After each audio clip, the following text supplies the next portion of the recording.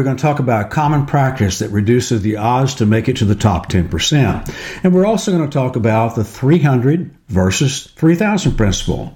I call it the resistance to change. What's really happening down there? Okay. Well, let's see. You wake up in the morning. Yeah, you do wake up, right? Yes, you do. And what happens when you wake up?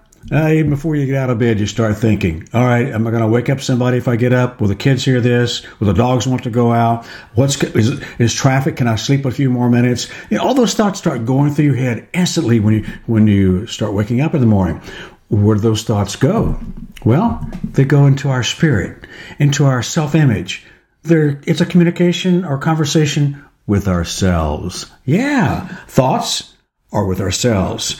When we talk and speak, it's with others. But thoughts are our communication with ourselves. And what's happening is it's processing internally of what's going on. In fact, studies show that over 90% of our thoughts throughout the whole day are negative. Whoa. When you think about that, that shouldn't be such a surprise. What's on the news? What makes the news? Negativity. I noticed one network, they always end on a positive note because the whole half hour has been negative. So news is about the negative, unfortunately. Very seldom do we get into those rare moments when they get into the positive side of it. But a little interesting note I thought you might know, if there's 50 to 70 or even 80,000 thoughts a day that I've heard in one place, I wonder how many spoken words we have. Well, it says it ranges from 7,000 to 20,000 words per day that we speak. Difference on personalities, difference on a lot of things going on is where we speak. But that's so few actually spoken words compared to our thoughts. Well, what is that negativity? Where does it go? How does it impact us? Well, I call it embracing negativity. It's a real serious challenge for us. Let me carry on this a little bit more and tell you a little bit about it. First of all, it makes us be prompted to think we're victims. If all this is happening around us, it's happening to us, we must be victims. I mean, it's a natural compute. And in fact, you have to really resist to not fall into that victimization atom. And what do we do when we feel like we're victims? Complain. We start to complain. Well, if they did that, well, they shouldn't have done that. Well, I don't care whether it's at work, whether it's a relationship, whether it's in religion, whether it's in politics. Language of complaint, as I call it. And the interesting thing about the language of complaint, it's toxic. It's not positive.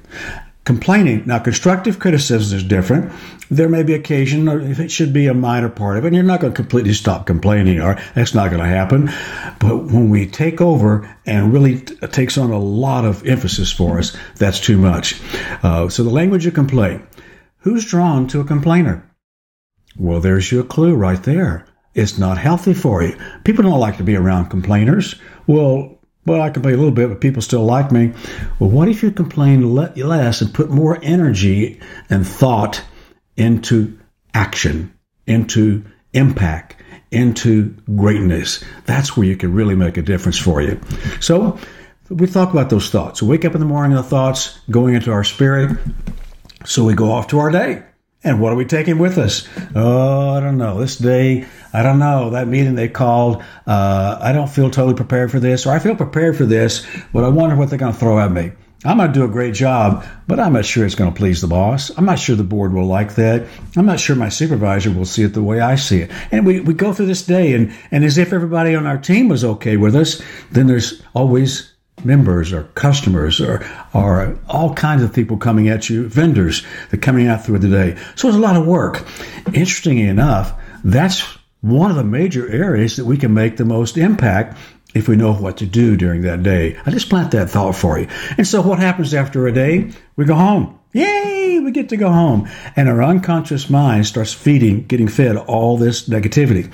Now, here's a conversation that often happens when you go home. A spouse, a loved one says, "How was your day?" "Oh, you won't believe what happened today." You ever heard that comment before? Yeah, it's not too uncommon. Well, there's some victories, and we celebrate those. But we're really quick and we really remember the negative. So we start feeding our unconscious mind all this negativity. From the time we wake up, our spirit's fed till we go through the day. We come home and recount the day. Really a challenge. We grab a TV or something to escape but we're not dealing with it. Escape for us. And so what happens? We go off to bed. We fed our subconscious, unconscious mind, and it works mostly while we sleep. Wow. There's a cycle here, isn't there? There really is a cycle, and that's why I want to bring it to your attention.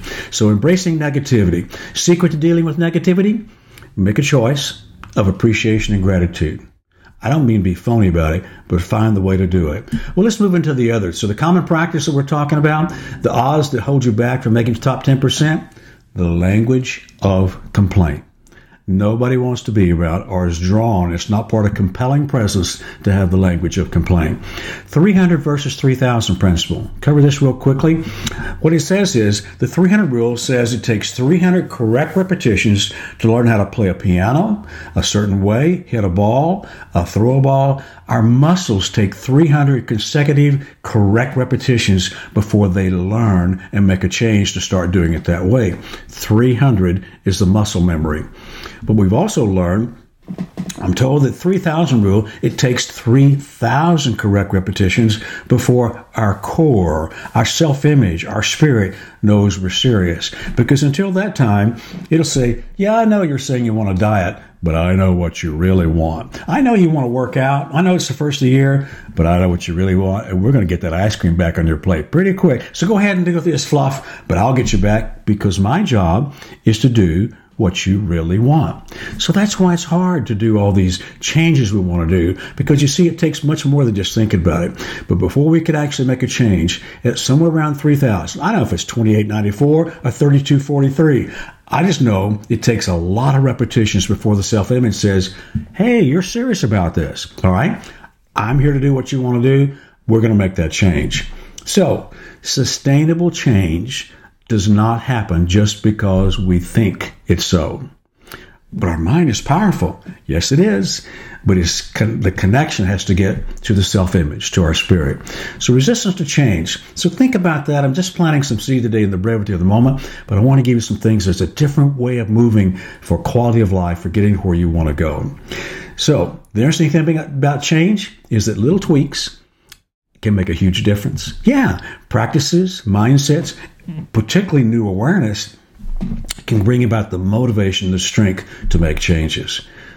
Are you making changes? Healthy changes for you? Well, I'd think about it. Yeah.